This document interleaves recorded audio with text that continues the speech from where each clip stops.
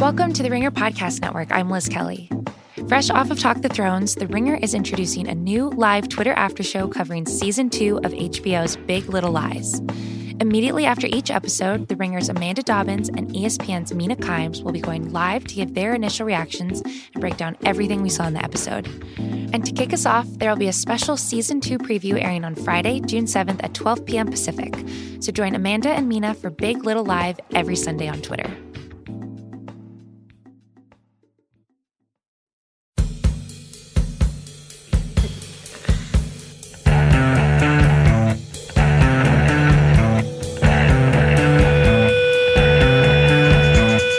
Welcome to the Dave Chang Show, part of the Ringer Podcast Network, presented by Major Domo Media. On today's episode, we're continuing the theme of art and food with the artist Rirkrit Tiravanija. You might know that name because when we did this podcast with Jerry Saltz, he talked about the George Washingtons of the food world, of people that are incorporating art. And I had a few other encounters with Rirkrit in our sort of small universe that I inhabit, and I wanted to reach out when I realized that we could get him on this podcast. Rirkrit is a Thai artist born in Buenos Aires. His dad was an official at the Thai embassy. So he's lived all over the world: Argentina, Thailand, Ethiopia, Canada, and the US. Before he was an artist, he was training to be a photojournalist. But after seeing two pieces of art, he changed his mind. The first was an artist we've talked about a lot, believe it or not. I don't know why. Marcel Duchamp's Fountain, which was a reference to the urinal and the ready-made that was upside down and something that had never been done before and has become an iconic, most important piece of art. And the other is Kazimir Malevich's White on White, which is a painting of a white square on a white background done right after the Russian revolutions. Both of these pieces beg the question of what constitutes art. And I think a lot of what Rirkrit is asking is this sort of same question: is how do you determine the value of something, and how do you own the narrative of something? He's done a ton of different stuff over the years, but his most famous work, and the main reason why I was interested in meeting him, is the Thai food pieces he's done. And he's done a lot of different stuff, a lot of different mediums. But the first food piece he did, which was making pad thai in a gallery in New York in the 90s, when you unpack it all, it's really unbelievable. And I highly encourage you, when you listen to him tell the story, really understand the thought that he put into it. And basically in the early 90s, he would set up electric walks at galleries and just make curry or pad thai and serve it to people on disposable plates. The first time he did it at a solo show, everyone thought he was the caterer. I heard from Jerry Saltz and from other people, when they saw this, it was a holy shit moment for some of the individuals when they saw it. But many other people just didn't understand the significance of it, or they just sort of threw the idea away as like a fad. I think the one thing I have most in common with someone like Rirkrit, or something that I want to get to know better about, was what he was trying to say with his work. And with Rirkrit, it happened to be in the medium of cooking.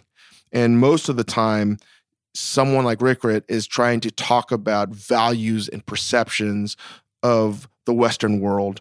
This sounds very heady and intellectual, and I apologize if it does, because I think sometimes it is. Someone like Rirkrit, to me, man, I just think he's one of the most fascinating, most articulate, and I don't like throwing the word genius around, but that's what it was like when I was talking to him. I even think I called him a bodhisattva, because his self-awareness, his humanity, his aura that he gives off is someone that you want to rub off on yourself. And how he looks at the world, I think, is a beautiful thing. And how he expresses himself is sort of next level. I just could not believe some of the things that he's done and created. And when he tells me how he did the pad thai and just cooking in the galleries, and I think that is so significant to me, because when I get to talk to Roberta Smith and she tells me that Donald Judd made a statement about Marcel Duchamp's The Fountain, the urinal, the upside-down urinal, and basically said Duchamp created fire with the ready-mades, and I'm paraphrasing here. He created fire with the ready-mades, but he didn't do anything with it. And when I talk to someone like Rirkrit, who basically says, I was moved by the urinal and the fountain and the ready-mades by Marcel Duchamp, but what I really wanted to do was piss in it. I was like, well, first I need to understand better the urinal, the fountain by Marcel Duchamp, and understand what that means. And then it took me a long time to understand what he was trying to say is he was saying, I need to do something with it. He's sort of directly linking to something that Donald Judd said that, okay, that's fire. Now I want to do something with it. So pissing in the urinal when he's telling me he wants to do that was so powerful to me because essentially that's what cooking pad thai in a gallery on electric walks was. It was a kind of art that might rub people the wrong way. It was an understanding, something that I didn't quite understand until he told me.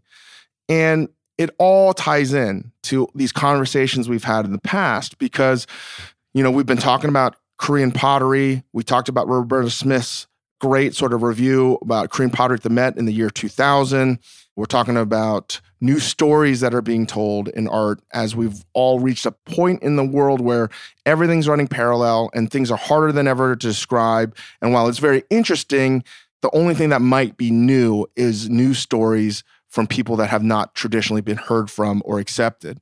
And when Rirkrit tells me the story of how he was in Chicago and he was in the museum and he sees Asian pottery and Thai cookware in a museum hanging and how he wants to reclaim that by using it, everything to me is like full circle. Everything to me makes sense in a way that I didn't understand just 2 months ago. So I get it now because Rirkrit to me is like this bridge of art and also someone that is expressing himself through food. And through my understanding of his cooking and the process, I get to understand art a little bit better. So it's a very thrilling conversation for me to talk to Rirkrit. So while it might seem not exciting to you, it was infinitely exciting to me. And hopefully that comes through. So there's a lot to talk about. Influences of food, the styles of food, and how it gives me hope that if Rirkrit can do this with food, maybe all the new things that are really going to happen that make the world a better place to eat and more accepting is going to be about inclusion, is going to be about diversity, and not just because we say it has to be, because it is good on its own merit. And we're finally going to have people that have the platform to tell that. So there's a lot of identity in what Rirkrit does, and I didn't realize there was a lot of anger in what Rirkrit is trying to express. And I felt, I don't want to use the word triggered, but I just felt a level of sameness that I've never felt with anyone before. So I was really honored to have Rirkrit Tiravanija on this podcast. Okay, I've rambling on too much. Here's my conversation with Rirkrit Tiravanija.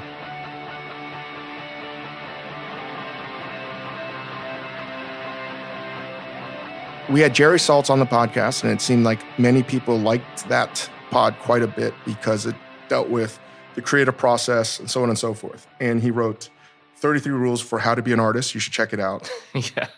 Whether there are rules or not, that's a debatable thing. But I've gotten to know Jerry and really admire how he views things, and his wife, Roberta Smith. And in the podcast, he brought up Rirkrit. I can't pronounce your name perfectly, so apologies. Tiravanija.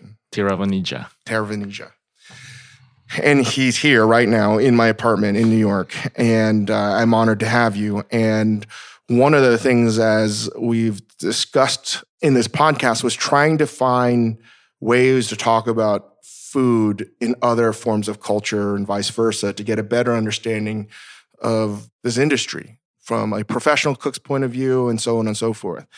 And over the past couple of years, I've tried to understand art a little bit better. And I guess from Jerry's perspective, you can't understand art. I just tried to see the perspective of why certain forms of art were being made and why they were important. And what I love about art are the moments where an individual rejected the status quo of how to create something and a revolution ensued.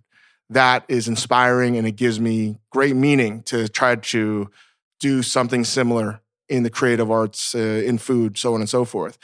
And more, I kept on coming into how food is similar to how art has evolved over the years. And it's probably the oldest cultural expression we have, certainly the oldest. And talking about the birth of modern art, and I try to think about what Duchamp did quite a bit, and I want to talk to you about that, and I'm just sort of summarizing how we got here. and how food today is so confusing if you try to understand it, because it's just so complex and something that shouldn't be, because it's just food. Yet you have the business of it that's similar to the business of art, and that's sort of a whole deceitful thing at times, and the creative process very similar. And then I have been wrestling with this idea, are chefs artists? Because that's something that a lot of chefs get very angry at, because they want to see themselves as craftsmen, at least I always have.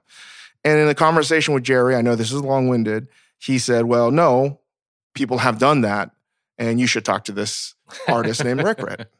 And that's why I wanted to talk to you. And then the more I went down the rabbit hole and what you're doing, I was like, number one, I don't know if I quote unquote understand everything that you're doing. I know that it's important, and I'm trying my best to see what it is that you're doing, because you're an artist that is a chef. Well, no, I would definitely not call myself a chef.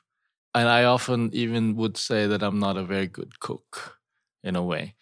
I use food, in a simple, kind of sum it up. I use food because it is a space where we can all sit together and be together.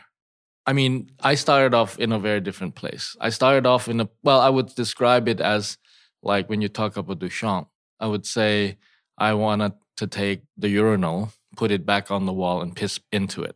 Meaning, like after the ready-made, I felt like, well, there is nothing else to be made.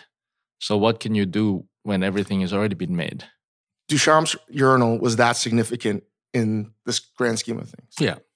For me, yes, it was definitely what made me interested in art, because I didn't know anything about art until I came to the West, And I saw the urinal in the art history class. And that was when I said to myself, okay, I think I'm going to go and look at this and figure this out. Can I ask, when you first saw it, though, and you weren't an artist when you were younger, you studied something else, right?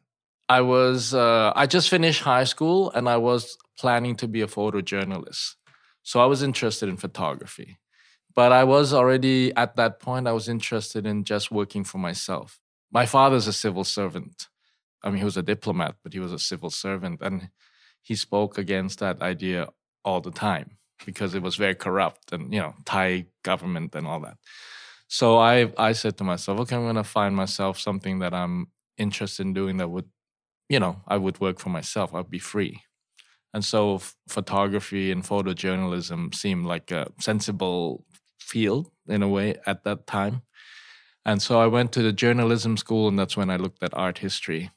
So I was interested in photography, but I didn't know it in relationship to art. I knew it as like images in the news or Life magazine or, So when I had that encounter with art that way, it's a big shift, because it wasn't just like looking at pictures. It's like actually more about thinking about things. And when you first saw the urinal, the ready-made, what is considered one of the greatest works of art of all time, at least modern speaking, right? It almost ushered in a new era. Your first thought was, this is amazing. You understood it right off the bat. Yeah, I felt that this is an amazing idea and that I needed to know more about it. Just an epiphany, right? You'd really come to a point in your life where you stood there and you realize, wow, this is actually something you need to do. It took me, and I still don't know if I understand it, I didn't understand it. I was like, how? For me, I was stuck, and this is ultimately my neurosis, especially with food. How can that be considered great when it may not be as good as the previous true masters before it, right? In terms of the actual technical skill. Yeah. He bought a urinal, put RL mutt on it, and put it upside down. Yeah. The fact that there was no classical greatness to create that art confounds me, and confounds me still. Well, I would say, of course, like he came from different structures, right? So if you talk about at that time, contextually, there were like many questions. There was the First World War and the life after, so going through the war. So there are like a lot of things happening to people. And I think, of course, like in a way, you have to basically philosophically ask yourself, why do you exist? And how is it that you're existing in this condition? And in those questions, I would say, yeah, then one could find, context or proposition for the urinal or for the ready-made. But it doesn't mean that I would say for me, it's certainly answered some question and then that made more other questions, right? And what did the urinal answer for you? Because it's obviously... Well, it certainly answered that you don't need to have your own skill to think things, so you could use your imagination. You could use the idea of conceptual structures. So the idea of making things just out of ideas, or to make a representation which is a representation of an idea rather than a representation of other things. So it's like meta art. Yeah. And that's influenced the kind of art that you want to express. Well, it certainly is like a starting point. I mean, as an artist, I guess you have to ask yourself, what is art all the time? What is art then? Well, I mean, art is a place where you can ask a lot of questions. From my own sort of stupid vantage point, I've always struggled with like, what is art? Art has to be good. And what is good, And is it the most expensive? Is it what is the most desirable? Is it aesthetically pleasing? And the more and more I ask myself these questions, the more and more troubling those answers become for me. Yeah, but I mean, okay, let's just say those same questions apply to cooking and eating, right? Because of course, like you could say the same thing. I mean, food is a big scale. I mean, as you go and experience all these things, as you are now traveling and doing this other show, there is craft and then there is passion, right? And passion and craft could go together and that becomes something even better. So I would say it's the same kind of thing. Like, a good curry next to the street is a good curry. You'd go there from wherever to eat it, And for me, as I try to understand what you do in art that's out of my comfort zone, because I'm trying to compare it to, say, like Raphael or something like that, I think I'm trying to grow up and mature in a way because from a culinary point of view, I've had to teach myself or I've indoctrinated myself that Robuchon and Paul Bocuse and stuff like that, these classic westernized dishes were the pinnacle of gastronomy and that everything else was garbage, essentially, because that's what was taught to me. Even the beautiful food that my grandmother and mother made for me, because it was vilified by my, school kids, right? No one wanted to eat it. Like I had no representation in the world that it would be good at all. And it's taken me a long time to realize that a bowl of street curry in Thailand or wherever it may be, properly made being delicious, is just as beautiful as a breast chicken stuffed with truffles carved tableside in a waiter wearing a tuxedo. Yeah. And what I've really tried to meditate on is the only thing that matters is how you feel about what you ate. Is it delicious? Did it give you joy? And was it of value to you, right? And if you ask most people what their most memorable meals are, no one's ever going to say, oh, yeah, it was the fifth course in this 6-hour tasting menu. No. It's going to be the bowl of curry on the street or the taco I got in Mexico City and stuff like that. And that is where art is that moment where you can, having seen or done and experienced a lot of things, that there's a moment when you can say to yourself, wow, this is a really good bowl of noodle compared to other things in the world. But you can't compare it to other things in the world if you haven't gone through it. And I would say, in a way, like the urinal is to say that, so it isn't anymore about skill. It isn't about illusions. It's what it is. And what it is could be more about how you think about it. And I would say, I would have to say also, like, when you say that those French masters were like the king of food, you have to realize that that is a construction made for us by a particular group of people. I mean, for me, it would be, that's like the Western knowledge. And I'm against that because I'm coming from some other place. And I'm going to take that down. And in order to take that down, I have to question it. So I was saying I started from some other place before food. Basically, I started off in the Art Institute of Chicago looking at like artifacts, like cultural artifacts. So it's a museum that collects Asian art objects. And I was looking at it, and it was like all like bowls and pottery and Buddhas. And I was like, but these are all things that I actually use in my daily life.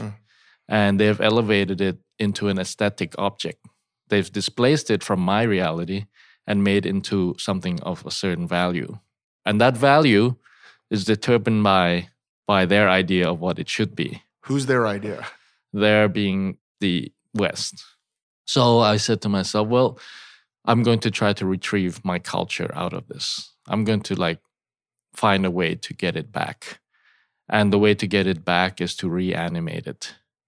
And reanimation means, taking the pot and cooking in it.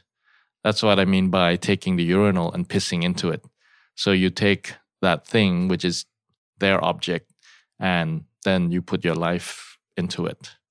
And I would say that's what I think, at least from where I come from, that's what it is.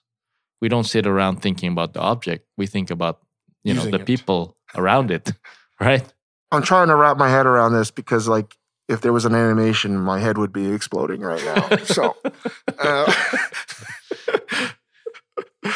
it's a lot to think about when you wrap your head around what you're just talking about taking it back. Think about it this way, right? I mean, they basically took your noodle bowl from Momofuku and put it into a glass case and say, wow, this is actually the beauty, right? But in fact, the beauty isn't that. It's actually maybe the noodle. It's maybe the cook who made the noodle. It may be the people who sat around and ate the noodle, but it's definitely not the bowl. You see? So they put their value onto the object. So you're questioning everything. Yes. It's getting back, critically thinking things through to the point of who's assigning value to anything. Right. And I'll be damned if it's anyone else other than me. Well, or my culture. Yeah. Or that we have to rethink, who we are. And, we're not to be told by other people. I would say the other being the West to me. I'm not going to be told by them where my value is or who I am. And is there a sense of anger? Of course, there is a sense of anger, but what one can always do it through laughing. Everything you're saying are like the core of who I am as a person. I want to do that through food. And I do believe you can make change through food. And to hear someone that's an artist doing it with food right now, and in the past 5 minutes, I'm like, holy shit. There's a lot of holy shit moments for me right now. I'm like, fuck. I'm not just living in my head. You're actually doing it yourself in a whole different form right now. And that's why Jerry said, you guys are like George Washington. You're like the first right. Yeah. to do this. And it's not ineffable. I'm just not armed with the ability to articulate what's in my head right now because it's a pretty dense topic. Yeah. You have to live through it.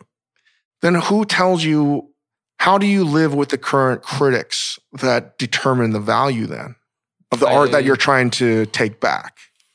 Well, I would say that I have been successful in doing certain things. In moving maybe some of the lines or the periphery being more, today everybody's looking out. They're not looking in. They are going out to look at things, to see things, to find things. It's another way of colonizing again, but at least that they are spending more time trying to understand it in a real way rather than just by looking at the objects, You think that left to their own devices, the West and those that determine the value would ever want to tell these stories from a different perspective? Or does it take an artist like yourself to say, no, this is unacceptable? Or is there something wrong in human nature? No, I think we've opened ourselves up a lot more to understanding the other.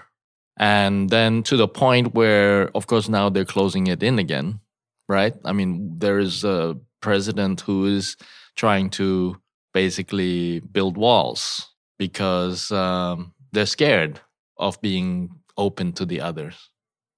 And they're scared because that means no rules. Right. Because the rules are being made somewhere else. Or, the rules are not the same rules that they always thought it was. Would that equate to sort of ignorance being happiness then? Yeah, I guess for them, which is kind of unfortunate because it doesn't lead to a better world. Going back on moments or art that moved you, there's a painting, and I can't remember the name of the artist, forgive me, the White on White. Malevich. Who was he? Kazimir Malevich was, I guess one would call it suprematist art. So, but it was what I was interested in that actually, and it came again in this flash of slides, was the idea of an artist as a kind of spiritual being, but in a kind of also a politicized way, right? So they were in the Russian Revolution trying to make new ideas. I mean, the painting is in MoMA, hanging on the hall there. And it's it's not even an image. It's just an idea. That's Alexa. That talking about Malevich. That's listening. The Russian state is listening to you right now. Great. They don't approve. Yeah, well, so, I mean, again, it was more the idea of like what an artist was thinking and trying to do. And it's just a white canvas with the off-white square, like at an angle on that. That's it. Yeah. And with untrained eyes, and if I'm trying to look at something like that, how do I understand that if I don't have any context? Well, I mean, because I'm trying to view art in a way that makes me get it. Yeah. Well, I would say I saw this where you were in this kitchen in Houston, I think, and they were making a pho. Oh, no, it was maybe in Louisiana or somewhere. It was in New Orleans, outside New Orleans. And they were cooking the crawfish in front and they were making pho in the back. And you were tasting something. And actually you tasted their crawfish thing and you said, oh, there's star anise. But you actually smelled it from the kitchen, right? And I would say, I mean, that's how you should experience art. You put it in your mouth, you look at it, and then you try to break it down with your experience, with your own senses. What prevents people from doing it? Like myself, is it impatience or is it my inability to think outside myself? I think it's fear of mistakes, fear of being wrong, and fear of appearing to be ignorant. We don't think about it all the time, but we go through life with a lot of fear, But on the other hand, we also go through life with also a lot of openness in some way, so you have to keep yourself open. And then White on White expresses rebellion. For me, yes. Yeah, I mean, it is against all the things that came before it. And for me, that was important. Like the urinal was against the White on White. But it wasn't something that is against something that destroyed everything. It was something that was against something that made new things. It's constructive. It's not destructive. So I was telling you, I was looking at these potteries in the museums, and then I was like saying to myself, okay, I've got to try to retrieve this back to myself, back to my own space. And so then I said, okay, I'm going to cook. Suddenly one day I just said to myself, I'm going to cook and use the pottery. And then I made a little pedestal. It was in a group show in Soho. And I had a bowl of curry cooking. I had all the remnants of all the different things I had to cut and garbage and things. And it was sitting there. And the pot was boiling and people were just looking at it, And then I realized, shit, they're just looking at it. The same thing. It's the same thing as just looking at it in a museum. In fact, they should eat it. So then actually the next show I made was pad thai. It was a stir-fried noodle. How many portions did you make? I cooked until the last strand of noodle was gone. And I would say, I don't know, I mean that half the people thought I was just a caterer for the show because there was another show in the big room, in the main room. I was in the small room. And I was in Chinatown getting food and I was running late. I had to carry everything myself. I got to the gallery at 6:00, so people started to show up and I have to prepare the food, whatever. So then I was trying to cook. I had 6, 7 woks, electric woks. And as I started to cook, people start to line up. And then my friends came, they saw that I was like struggling. So they started to help. And then So you're in the weeds. Yeah. Everybody started to help, right? And then 200, 300 people ate that night. When you pitched this idea to the gallery, what was their first response? Well, the person who asked me to do that show knew, he knew what I was up to and he knew the problems of it or whatever. They basically asked me to make sure that the rats wouldn't come at the food during the rest of the show. But of course, because most everything was eaten, there wasn't really there was some dry shrimp tails scrapped left, right? And maybe there's some eggshells and things like that. But it was pretty much, kind of dried out and consumed. So it's performance, art. It's kind of a performance. A lot of people saw it as performance. And I always, again, try to say what I don't really perform. So I tried not to make the stage. The audience and the critics, did they understand the significance of what was happening? Or were they just dismissive of it? Older critics were dismissive about it because in a way they had gone through it in the 50s and the 60s with happenings and, different kinds of performance things. And they've, of course, cooked. I mean, Gordon Matta Clark and his friends made this restaurant in Soho called Foods. So it was actually even functioning as a restaurant. So, the older critics said, it's just same, what's the difference? But of course, it was like, then she didn't look at the wok I was using. She didn't really think about what kind of noodle I was cooking or So there are layers of it. I understood, of course, that it wasn't anything new. But I knew that the layers of things within what I was doing was different. And then the younger critics actually enjoyed it.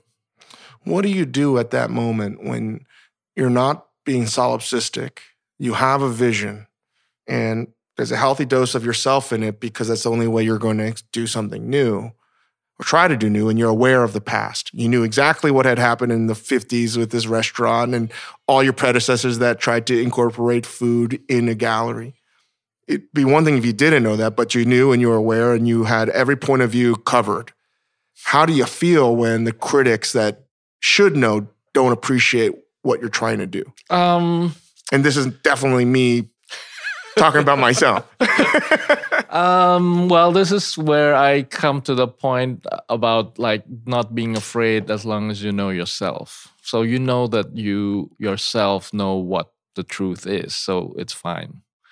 I'm not so worried about whether people understood it or not. I mean, because I think things take time. 10 years later, after that Pad Thai piece, I was walking down Broadway and a man stopped me on Broadway and said to me, I just realized that thing that day that I ate was actually an artwork. And he thought I was just catering, and he only 10 years later or some time later that he realized that it was actually some kind of art. But no one wants to be appreciated after the fact. No, because I think good idea stays around for a long time. And I think it may even change. It may shift things. So I'm not worried about today. So if you get bad reviews, they don't affect you? No. How did you get so cool? Seriously. No, because I'm not afraid to make mistakes, and I learn from everything I do. I learn from every day that I pass. So, I think for myself, as long as I'm either proving myself and whatever I'm doing, it's always towards myself. If I didn't have to run it as a business, I wouldn't give a fuck about reviews and critics. But I have to. And I derive meaning from it. Well, I guess you have to ask yourself whether what they wrote is true, because you could be lying to yourself and everybody else sees the truth, or they have other reasons. Everybody has different reasons for what they say. And of course, that's a part of it. And that's a part of thing you need to understand. And not everyone tastes things the same way. And not everyone enjoys the same dish.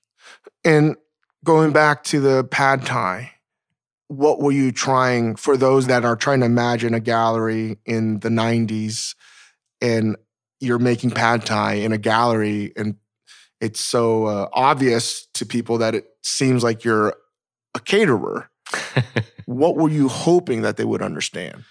Well, I used the electric wok because, of course, it was made and still is made by this company called West Bend.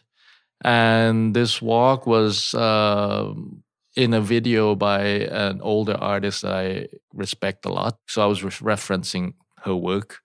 She used the electric wok? Yeah, she was kind of like showing the electric wok.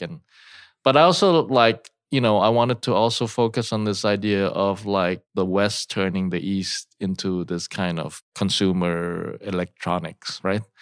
And how it actually doesn't work. It's electric woks are garbage. Yeah, it's a joke, So that's a misunderstanding already of the other culture. So the whole thing is made into a product, which is a complete misunderstanding of some other culture. And that's why I wanted to use it. And the pad thai was, to me, in Thai history, it is the invention by the Thais. It's the only noodle that we have invented. And it was purposefully, politically invented because the Thais wanted to have an identity, because all noodles are Chinese. And so the government decided to kind of, in a way, invent a dish that would be identified as Thai. And then I also thought it was kind of just ironic to be the stir-fried Thai, as the kind of almost like the first solo show I had, was like jumping into the wok personally, putting myself into a place where I could get... Literally into a hot frying pan. Exactly. So there were like different layers of what I thought was kind of, metaphors and pictures and things. In a younger version of my life, probably would never have gone to that gallery to begin with. But let's just say I was trying to impress a date and I'm in this gallery. I probably would have said, what the fuck is going on? Yeah. And I also would have said, maybe it's delicious, maybe it's not. This is just some foo-foo weird shit that is like a sketch on Saturday Night Live or something. And my ignorance would have been so great and strong, I wouldn't have spent any time to look at your point of view and the possibility that you would have curated every angle and you are intentionally letting me see everything that I'm seeing is what you want me to see. And it's taken me a long time. And I hope that I'm more wise and patient and respectful and empathetic, that if I walked into the gallery, I'm going to realize that, no, you're not a caterer. You're doing something really meaningful, and you never know who holds the keys to your castle, and that could have been it. But I don't know. And I always have to check myself now, because everything has a possibility like that, truthfully. And I had to tell you that, like, how do you convince people to see what you want to see? Or how do you let more people be patient and soak things in and to question their default setting? Yeah, well, I think that's part of like using food. Because as much as maybe you would like say all those things that you said, but it is also like something you do, 3 times a day. So it isn't like that out of your experience, So in that way, there is a point where it's open enough, and then it's also like, yeah. Your explanation of the pad thai, again, there should be an image with my mind of an atomic bomb exploding, because it's like, fuck, that's so amazing. And I think a chef in a traditional restaurant would kill to have that kind of insight to create a dish and have most of the secrets for themselves to, like, that's it, right? And that's amazing. But also, the other thing I would say is that even the art people didn't see all those things. So we're not spending enough time looking at details. This is an interview for you, but I have wrestled with the idea that, because my buddy Dave Cho, the artist, he is an artist, and he makes fun of me because he always says, you're a fucking artist, Chang. And I'm always allergic to that idea. But we started Fuku, this fried chicken sandwich shop, in the old noodle bar space on 163 First Avenue, what used to be Co. Yeah. And we flipped it. And I'm now realizing, like, when you say this stuff, it gives me hope, because I never really told anyone what we really were trying to do. And I've always said internally, this is an art show. Yeah. Yeah. Because the bags had delicious on the label. They all literally had an R instead of an L. Right. Nothing that we made was from the American South. Everything was from an American Asian perspective. Right. And all the recipes were from Korean recipes or Taiwanese or Singaporean. Every choice was deliberate. And somehow it became an expression of Asian American upbringing. As a Korean American growing up in Virginia and having to eat Chick-fil-A and having a Southern atmosphere, faux Southern atmosphere pressed upon me, it was like my weird subconscious rebelling against whatever that was. And I wanted to have complete freedom from the narrative of the American South, which was taken away from African Americans. Right. And I wanted to be respectful to that culture. So all I was doing was actually trying to honor slave culture that wound up into fried chicken and so forth. But I wanted to make sure that it was also a different narrative for Asian people. To reinforce that on the walls, this was like really weird. We put sketches, like cartoon sketches of every Asian bad person on the walls. No one got it. You know, right. Al Leong, who's the Asian bad guy in Die Hard. You had Bolo from Enter the Dragon. Right. We had Mickey Rooney from Breakfast at Tiffany's. Like, couldn't be more obvious to me. Yeah. No one got it. Yeah. And that's fine to me. This is the first time I've ever spoken about it. Right. And I remember saying to someone in the office, I was like, Asian values are so not even fucking cared for in America that I guarantee you no one's really going to care that we have something racist on the fucking back. Right. And that we're taking this fucking shit back. Yeah. Like, I was so angry. Yeah. That you could see these Asian jokes in food peppered throughout food criticism or talking to someone that's not Asian. And I just said, enough's enough. And I'm going to show you how insidious it is because people will joke about it. And one day I did a dinner at a sporting event and the chairman of the whole fucking thing in front of the entire media said, haha, delicious. Right. And you have very well-respected journalists in the room. Not one motherfucker said, hey, this isn't appropriate. Right. Right. That's all I was waiting for to start the conversation. Right. So now I've let everyone know. Recently, there's a couple of journalists that did say something as people were like, this is something we need to talk about. Yeah. But the funny thing is I got most of the criticism from Asian Americans. Mm. We'll be right back after a word from our sponsors. Today's episode of The Dave Chang Show is brought to you by ZipRecruiter. Hiring used to be hard, multiple job sites, stacks of resumes, a confusing review process. But today, hiring can be easy and you only have to go to one place to get it done. ZipRecruiter.com/Chang. ZipRecruiter sends your job to over 100 of the web's leading job boards, but they don't stop there. With their powerful matching technology, ZipRecruiter scans thousands of resumes to find people with the right experience and invites them to apply to your job. As applications come in, ZipRecruiter analyzes each one and spotlights the top candidates so you never miss a great match.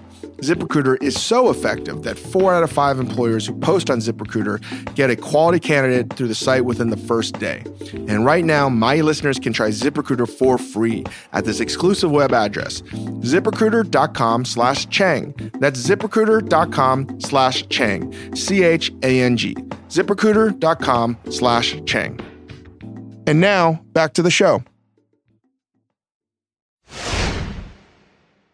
Are there people when you do your art shows and in the variety of ways that you've expressed yourself, whether it's making the bricks, which was basically a fuck you to China, and you should look up that exhibit. Where did you do that again?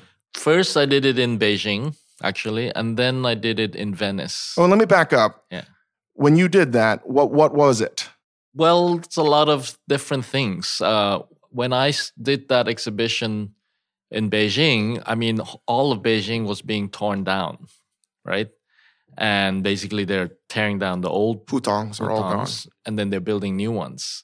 And as they're building new ones, they would pile new bricks in front of where they were going to build the thing, you know? And then you could see people like picking scavenging, like recycling old bricks at the same time. So it's kind of like, and then I basically had this, it was actually a kind of a situationist graffiti from 1968 that says, Ne travaille jamais, stop work. But it's really more about thinking about what work is.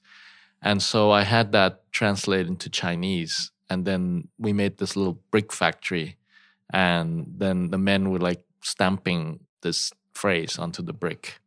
And we made enough bricks so you could build one hutong, basically. And a hutong is like the size of like a shack, a small shack. Yeah, it's a small house. Like 200 square feet. Yeah. And you're assembling these hutongs in...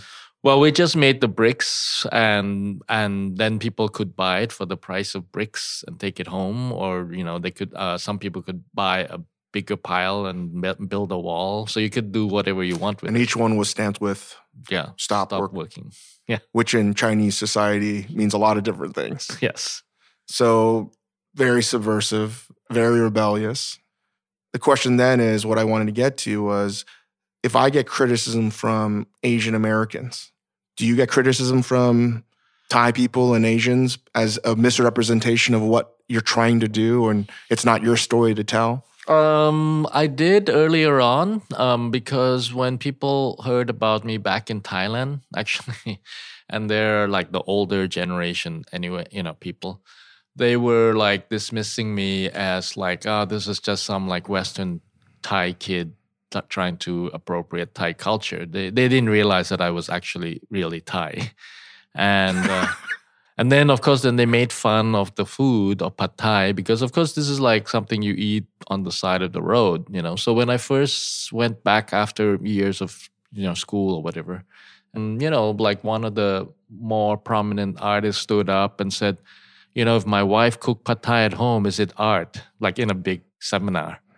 And I said, well, if you invited me to your house, probably would be kind of thing, So in the one hand, like critiquing it as like not art in a way, on the one hand. And then on the other hand, they were dismissing me. I would get on a stage and the moderator would say to the crowd, like, please excuse Rirkrit if he has to speak in English. Because they thought that I could speak in Thai. But I was sitting there with all the people talking in Thai, 15 minutes before we got on stage, so they would do things like that. But I, just laughed through it. And today it's a little bit different. You got this like bodhisattva vibe, man. You rise above everything. It's unnerving to me because I wish I was that cool. And if someone did say, and with what you're doing, it isn't necessarily a low barrier of entry, but then it can create a whole slew of quote unquote artists that are like, I can do this too. Well, I mean, Joseph Beuys, of course, always said everybody's an artist. And I actually believe that. So I don't describe myself as an artist, but I certainly believe that everybody could be an artist. You love the paradox? Yeah. I respect people who have self-respect, and that's art. So let's go back. Someone says, hey, my partner is making pad thai at home. Is that art? Yeah, isn't it? But then does that dilute the meaning of what you're trying to go for when everyone can have access to it? No, I always did it in a way to open things up. So as long as they're doing it to open things up, then it's better. I don't need to own everything. I don't have the need to own anything. Today there are more artists making work using food and trying to make situations and environment which are about how we relate to each other. And I think that's really how it should be. Then I guess what the question is, and I spoke to Roberta Smith and I spoke to Jerry about this, but more so to Roberta, is food the last frontier for art? Because everything's been done in art. Well, I think the thing about art is that it is that free space. It will always find another frontier. It will always find another form. It will always... And then, things are moving forward. Life is moving in a different way. But if you speak to the critics again, I can only try to get a perspective from critics because I have no artistic understanding of my own. Not yet. It seems like we're in this moment where art is stuck and like seems like everyone's doing the same thing. Or especially what the market dictates. It's like zombie abstraction or whatever the fuck it's called. Well, yeah, art is stuck in up its own ass in the sense that people have become professionalized. This is the problem with the culinary world too. Also, so I would say art is never professional. And can you describe professionalized? People go to school, they go to get their MFA, they then get, make whatever, and then they put it into shows in galleries. And the reason that they're able to do that is because it's become, well, it's become industrialized in a sense. And then everyone's just making decoration. And is it driven by money? It's driven by professionalism, well, which I would say, yeah, in that sense, career, survival. So everyone's following the 33 rules to be an artist. I guess so. So fuck you, Jerry Saltz. Yeah, Jerry. No, I've never read it, but so I mean, I teach right at Columbia, and they just had a thesis show, and is that irony? You teach at Columbia, yet privately you're railing against what institutions are creating via art. Well, yes. Well, in the sense that I'm there to unlearn everything. I mean, I'm hoping that what I'm there to do is to disrupt the learning. And I'd have no interest in teaching anyone anything. But, so in that sense, I've seen, the shift from, the MFA program being 12 students to now being like 50 students, and the university thinks that it can make money from artists. How? I have no idea, because they charge a lot for people to come and study art, It's the same thing. Is it the same thing where like I get really mad at the institutions that teach the culinary arts because I think it's a Ponzi scheme? Right. I do believe that there's a small few that need it and will thrive with that institutional knowledge and structure. What I get upset about is you're teaching everyone one way to be successful, valuing one way of cooking. There's nothing wrong with learning how to cook institutions like in a prison or hospital, or what like Dan Giusti is doing, which is like so fucking punk rock and rebellious and truly inspirational to cook food in schools. He's one of the most highly trained chefs in the world, and he's fucking making school lunches. And no one can quite understand what that is. And he has every right to be upset when people think, oh, that's a step down. Mm-hmm. Oh, you're not really using technique. So in the realm of food, when you give me like art understandings in food, like metaphors, I can get that pretty clearly.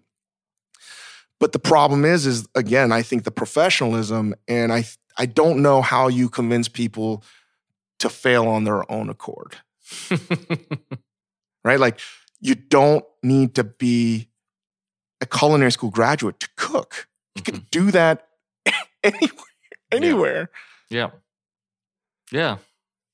No, I have a friend who we opened up this restaurant in Berlin, and she never cooked before she became the cook. Did you open up with Dalit? Yeah. Oh my God. You guys got a Michelin star, right? Yeah. Which, and, so that goes to show, that, and she's improving every day. I mean, she just came and cooked here, and I just tasted all the sauces. And I have to be more open myself. That's my challenge, is to constantly be open to things, to challenge my default setting. And who I am as a person should be like, of course, fantastic. You now want to be a chef. But I know Dalit as like model Dalit. Yeah. And I, for the life of me, couldn't put two and two together, because she like moved to Berlin, and she's like, she's going to be a chef. And I was like, oh man, I don't know what the fuck's going on anymore. This is crazy. And I just didn't take her seriously. So when she got a Michelin star, I should have congratulated her, but I don't remember who told me. I was like, wow, I'll eat crow. Yeah, so you should call her now. you know? Yeah. And that's what I can't understand is my own ignorance is like fucking so high that I'm like, it's happening all around me. The world is so small that you're partners with her in this restaurant. We both just figured this out, that the circle is way smaller than it actually is. And that's amazing. And I try to derive meaning from just about anywhere, anyone that's trying to do it. Yet I'm still stuck with blinders on that. Well, no, you have to, she's got to work at, this 3 Michelin star restaurant. She's got to do this. Yeah.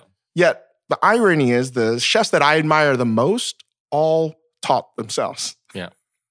So I'm a fucking idiot. There you go. So is food then like, what's happening? Because like I feel like everything's running so parallel in the world culturally that you can't really distinguish one thing from another. Yeah. No, I mean, I think it was, for me, it was a big deal when that first show came out on PBS, The Mind of the Chef, right? Because I really saw the way you were thinking, And I think that's really important, more so than like, how the food is made. To me, it's like, how do you think about what you're doing and finding ways to make a difference. Do you think that food, because it's so taken for granted, because everyone has to eat, and I do believe everyone would rather eat delicious things than non-delicious things, and it's like breathing air that no one thinks about it, that it can reveal so much more about an individual and a culture and a set of beliefs than people ever cared to give credit to.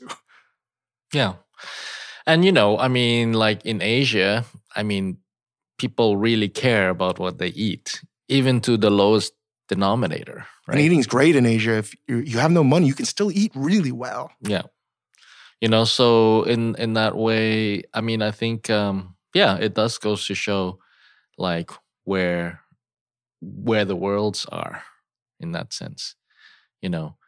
I have a film that I filmed an old, like kind of retired farmer, and he just goes out of the house. Oh, I saw that a little bit, right? Yeah. You just do a film in a farmer in Thailand, just doing his life. Yeah. And did you win an award?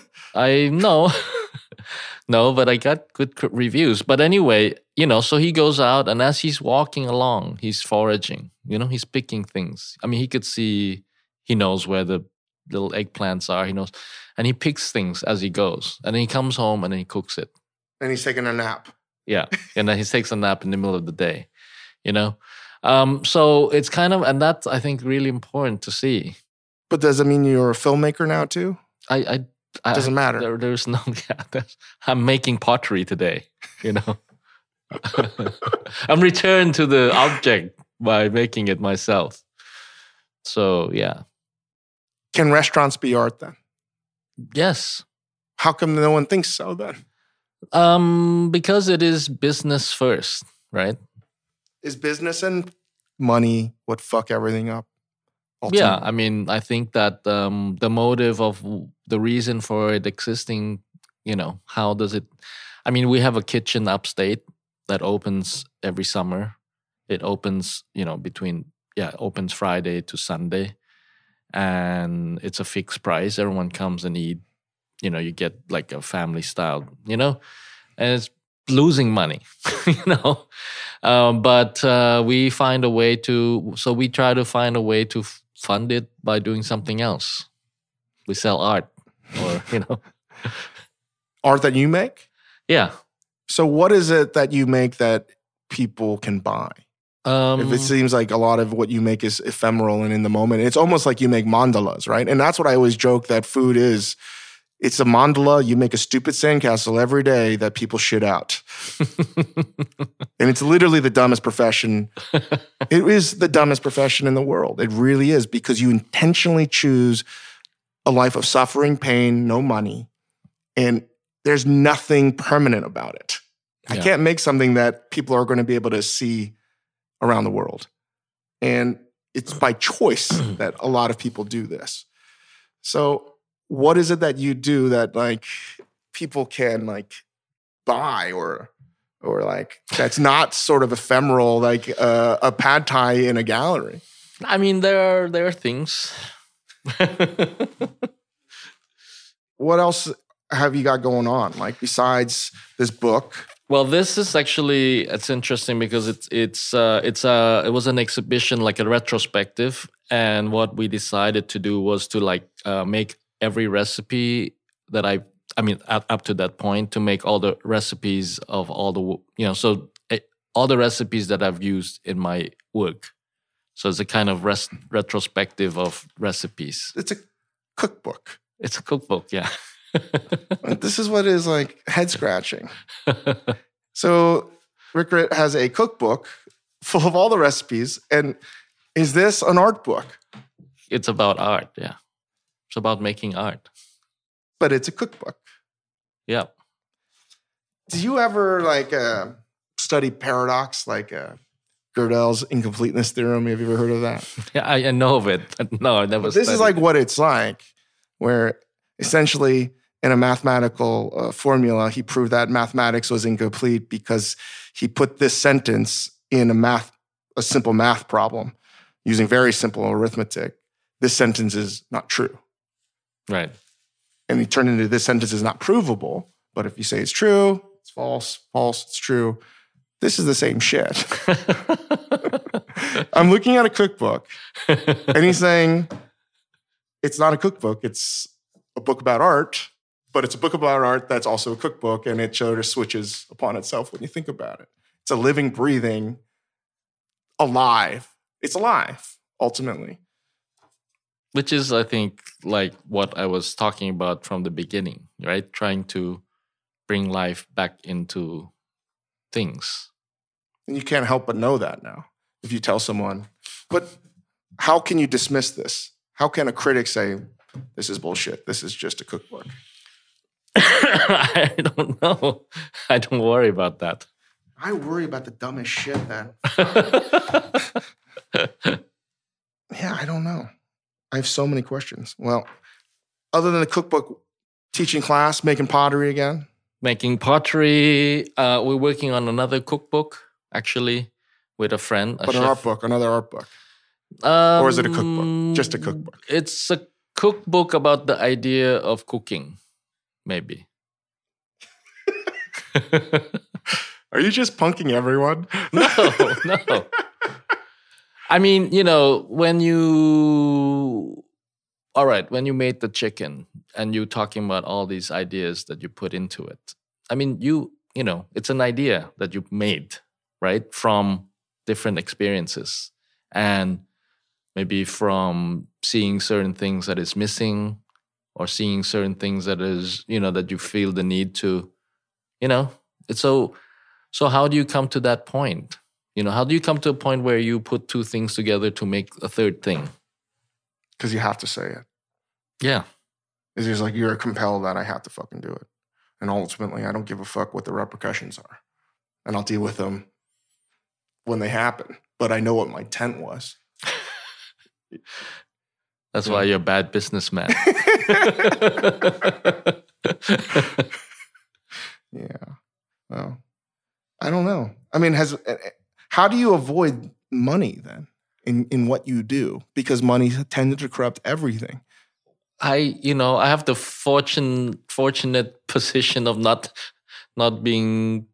I survive. It's not about first of all, to never think about making money.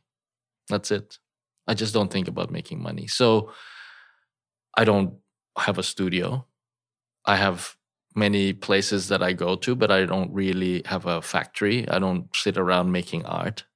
So when you see someone like Jeff Koons, without being critical of him, is that good or bad for art? Well, I mean, Jeff has his way of being Jeff, which is to do those things. So as everybody else, so as all my other friends, I just don't need to do that. I think you need to write like a book. Well, I teach my class is, I actually told the university I wanted to teach a class called How Not to Make Anything. And they said, you can't do that. You can't make that title. So the class is now called Making Without Objects. And what's the goal of that class? The goal of that class is to make a lot, but without spending money. I mean, the more you speak about how you perceive art and create art, it's like some Zen koan. Well, I would say it's like I said, it's about thinking. So I don't need to have a space to make things because I use my head. I do it all in my head. Is that problematic though? Because when I tell younger cooks, and I'm not trying to conflate the two, or myself sometimes, when you create just in your head, you build something that is only good on paper. Well, yeah, but I mean, I would say, you build it in your head until it comes to the right point, and then you execute it. Partly because I don't want to spend any money or use any money. So I only make things when it needs to be made. For a young cook, like a professional cook that's thinking about this, how do you tell them what that feeling is, that when it's right, when it's ripe in your head for an idea? Because I see too often that it's not fully baked, or they try to make the idea in their head and it fails spectacularly, and then they never try it ever again. I mean, it's like, okay, just take an omelet. And usually when you go to apply for a job, you have to make an omelet, right? True. So how do you make the best omelet? My answer? Well, any chef's answer. Okay. You see? So they can think about it. They have experienced it. So how do they make it better? How do you make your omelet? It depends on the circumstance. Okay. It also depends on who I'm trying to impress. All right. And what was the best omelet you ever made? I think the most moving omelet I've ever seen was Andre Soltner when he taught at the FCI, my cooking school that I graduated from. And in that moment, it almost made me weep, because the reason why the egg is my favorite food is nothing is more versatile. You can turn it into just about anything, and they're all delicious. And it comes from it's like incredibly humble. And depending on what it is, at least in Asia, I believe it's the most inexpensive way to add luxury to a dish, because a yolk is that creaminess. And he was telling this story, making this omelet, about being in Alsace and war-ravaged and so on and so forth, where food is so precious that an egg is more valuable to him than a diamond. And you hear these stories from grandmas when I'm in Italy, and they're like, a truffle, fuck that. I want a potato. Like that potato at a moment in time was more valuable than a truffle. Yeah. I'll never forget that. And I see him making this omelet, and he gets the pan perfect, and it's got to be the right steel, and he's not using Teflon, and it's not. So he chooses that, and that in itself is very symbolic. And I don't know if a lot of students got that. He shows a lot. He picked them all up, and he's going like this, putting them up in the air, and he chooses the right one for him, and he explains why it's the right one. And he gets 3 eggs. He gets very cold butter, and he cuts it meticulously, and he gets all the butter cubes laid out, and he gets his mise en place all set up, salt, pepper, and he cracks the eggs in a bowl. And he does this one thing, and I'll never forget it. He cracks the eggs, and puts the egg in, and then he takes his finger and he wipes out everything that's in the egg. I do that. Right? Yeah. And that's when I was like, holy fuck, that's making an omelet. Yeah. And how he proceeded to make it and temper it and everything and add the butter. It was performance art. It was everything. But what it meant to me was make the most of fucking everything and do it awesome. When I'm at home cooking for myself, I don't always do it that way. In fact, I never do it for myself. So if I needed to impress someone, like a younger cook, that's how I do it. Well, Dave, you should do it for yourself first. Oh, man. I can't talk to you anymore. Talking to you guys in the art world, it's like fucking some like mental dojo where I just get the shit kicked out of me. Jerry was the same way. Roberta Smith was the same way. Yeah, I don't know what's going on, but it's good. And there are a lot of other artists you could talk to that will be, a lot of pleasure about eating and cooking. Why has it been so, I'd say, undiscovered, but why has that merger? And why have I grow up in this sort of bro-y culture where like food and art, no, it's food and craft. Like working for chefs, we're like, nah, don't use that fucking word in this kitchen. We're craftsmen. Maybe they feel that it's more useful, and art is something that's a bit too frivolous maybe, and food should be more use. Utilitarian. Yeah. But I think art should be useful. I'm going to leave you on this because I want to talk to you again and again, and hopefully I'll come up with some different perspectives, but thank you for sharing so much of your insight. Has there ever been a ready-made in food in culinary, like modern culinary history? Do you think? Has there been something like that? I think we just talked about it. What? The egg. You think it's the egg? I think it's the egg. How so? Because it's universal. People eat it all the time. And everyone knows how to make it. I thought about this, at least from an American perspective. And I totally see, if you from a global perspective, it certainly is the egg, I guess. And I got in trouble with Bourdain a few years back. That has become like a running joke because he got me drunk in a talk. And he got me to talk shit about California or San Francisco. And I wound up saying, it's the first time in my life something got taken out of context. And I said, hey, California, particularly San Francisco, the Bay Area, has been so progressive in all of things, from sexuality to politics to technology to food. And now all they do is sort of they're stuck with the success of the past and everything's moving forward with the exception of food. And I love Alice. And Alice is very close to me. But there's a lack of diversity because the purity of what chez panisse and the purity of the ingredient is so powerful, it extinguishes any desire for someone else to challenge it and to do something new. And I thought that it's just not healthy. And I called it, they don't do anything, they just put fucking figs on a plate and turn into this huge fucking stupid thing. My book tour got canceled, the Asian American Society canceled it. It was fucking so dumb. And I thought about that moment because I did it sort of as a joke in 2008, 2009. And I thought actually was meaningful because so many people got upset about it. I was like, maybe I was fucking right. And now I look at it differently from not a craft perspective, from an art perspective. And I'm like, if you go there still and Zuni Cafe and restaurants that I love tremendously, you might buy a $9 plate of peaches or figs. Perfect. Pristine, but nothing has been done to it. Mm-hmm.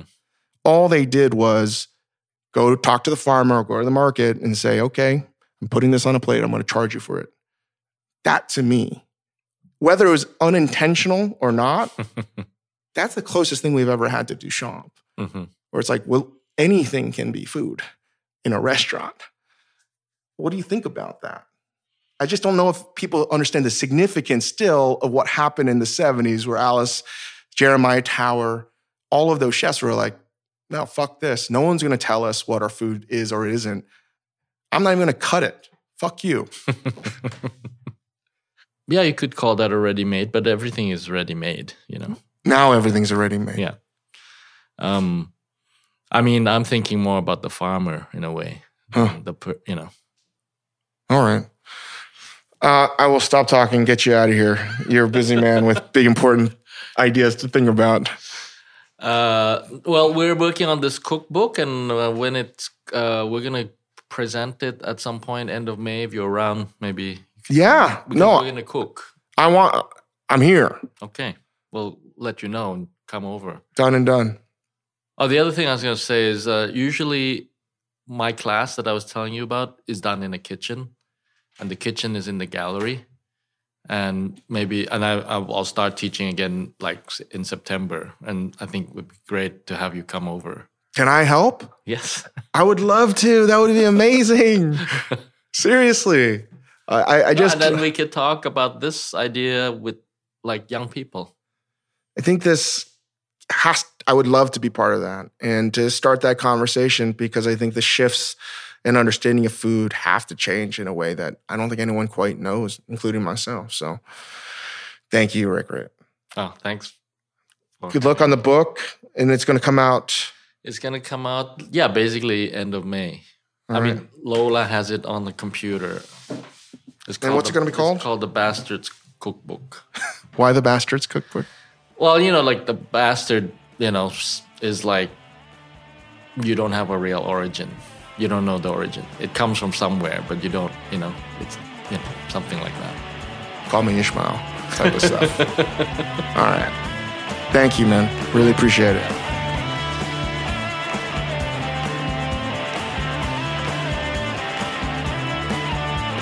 Well, that was my conversation with Rirkrit Tiravanija, the fantastic artist who's doing a lot of new, interesting things and has been doing in his entire artistic career. So there were a lot of things that we spoke about, and I know that I'm going to listen to this several times just to sort of understand all the topics. But again, like I know I want to re-listen to the Pad Thai story of his first gallery doing food again and again, because I just think it's unbelievable that someone could do that without ever explaining themselves. Like it's unbelievable that he can just rise above so many different things.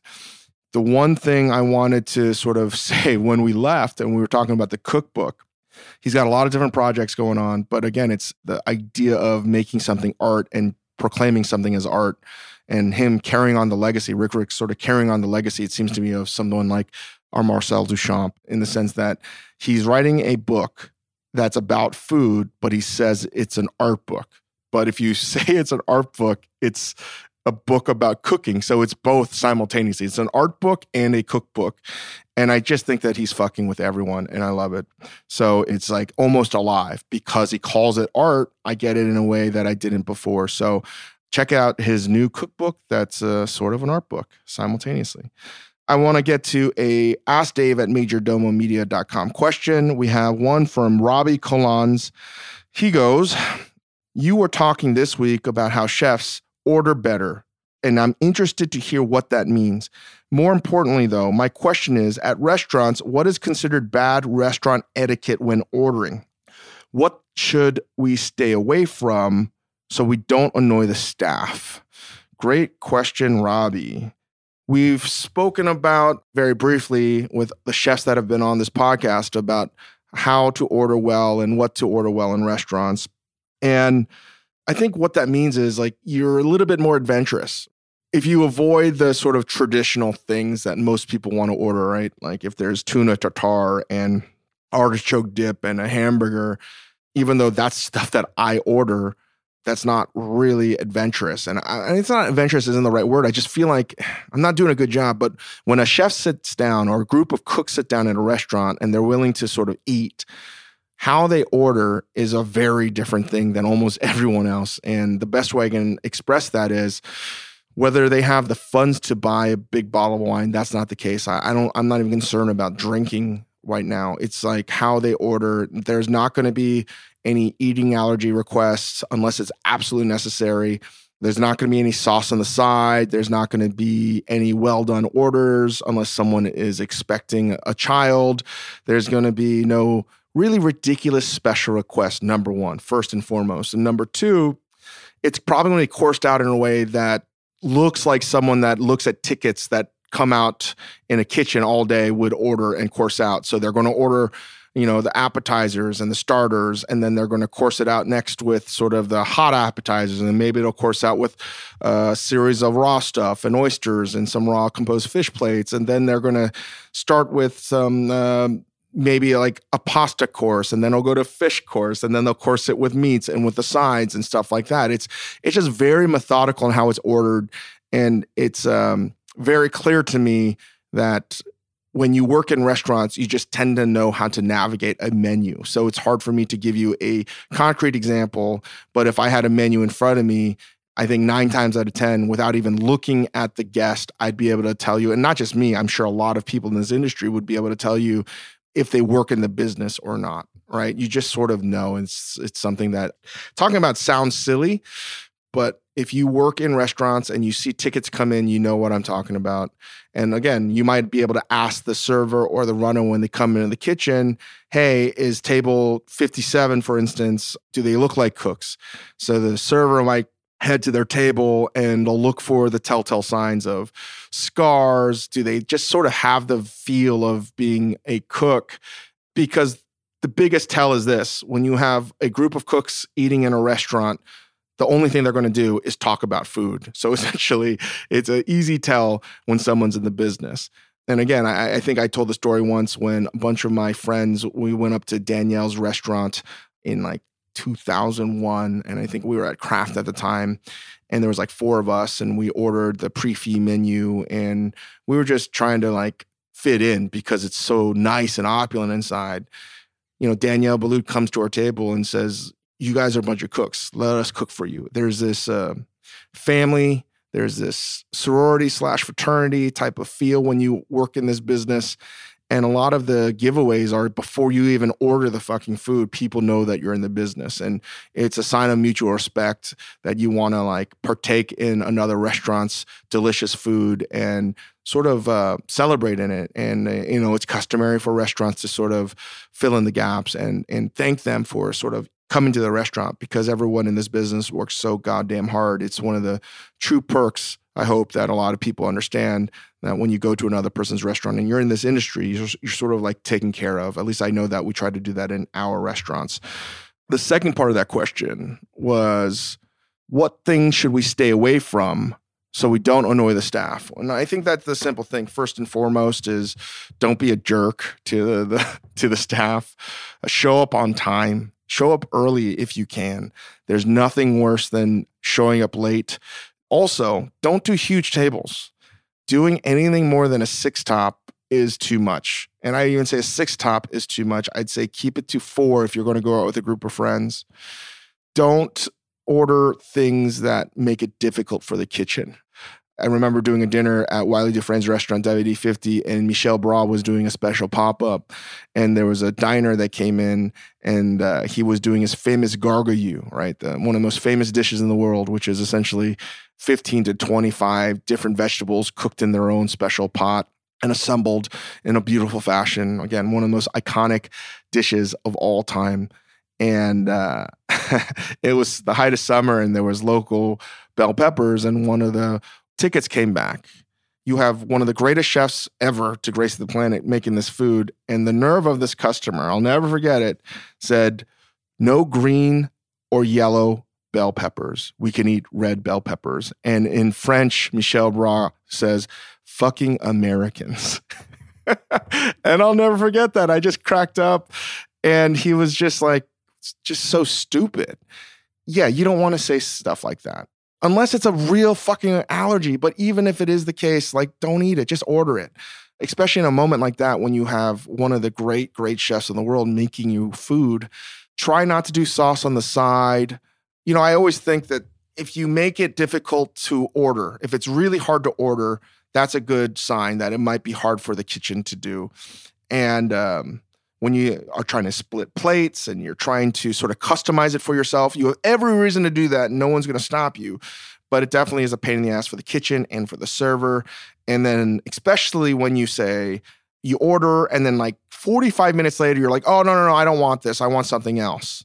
That's a real problem. Another real problem I see in tasting menu restaurants, you know, especially when a menu is set and a dining room is small, where a table is looking at the courses that are being dropped and they're probably going to get them in the next 30 minutes. And let's just say a dish has uni in it. I see this a lot. Someone gets uni on another table, and then you see the server being called over to another table, and a guest will ask, what is that? And is that something we're going to get? And they say, yes, that's a course with X, Y, Z, and uni. And then all of a sudden they'll say, I'm allergic to uni. I can't eat that. So the last minute allergy is fucking the biggest pain in the fucking ass. Not only do you ruin it for people with real allergies, you ruin it for everyone else because now the kitchen has to just stop everything and make you food. We would be happy, and I can't speak for every restaurant, but if you give ample time, we will be happy to make you anything to accommodate your dietary wishes. So one of the worst things you can do is just change things last minute. I think at the end of the day, it's this. This is what you should do. Be nice. And when there's a problem, try not to make it really a big deal. And just be cool and be nice and courteous back. Anyway, that's too much rambling again on that question. Thank you, Robert, for sending them in. Keep on sending in those questions to AskDave@MajorDomoMedia.com. I'll get you guys out of here. Give us 5 stars on however you rate this. iTunes, Spotify, Stitcher. Stay tuned next week for 2 more podcasts for our anniversary month of this whole series. Thank you so much, guys. Bye.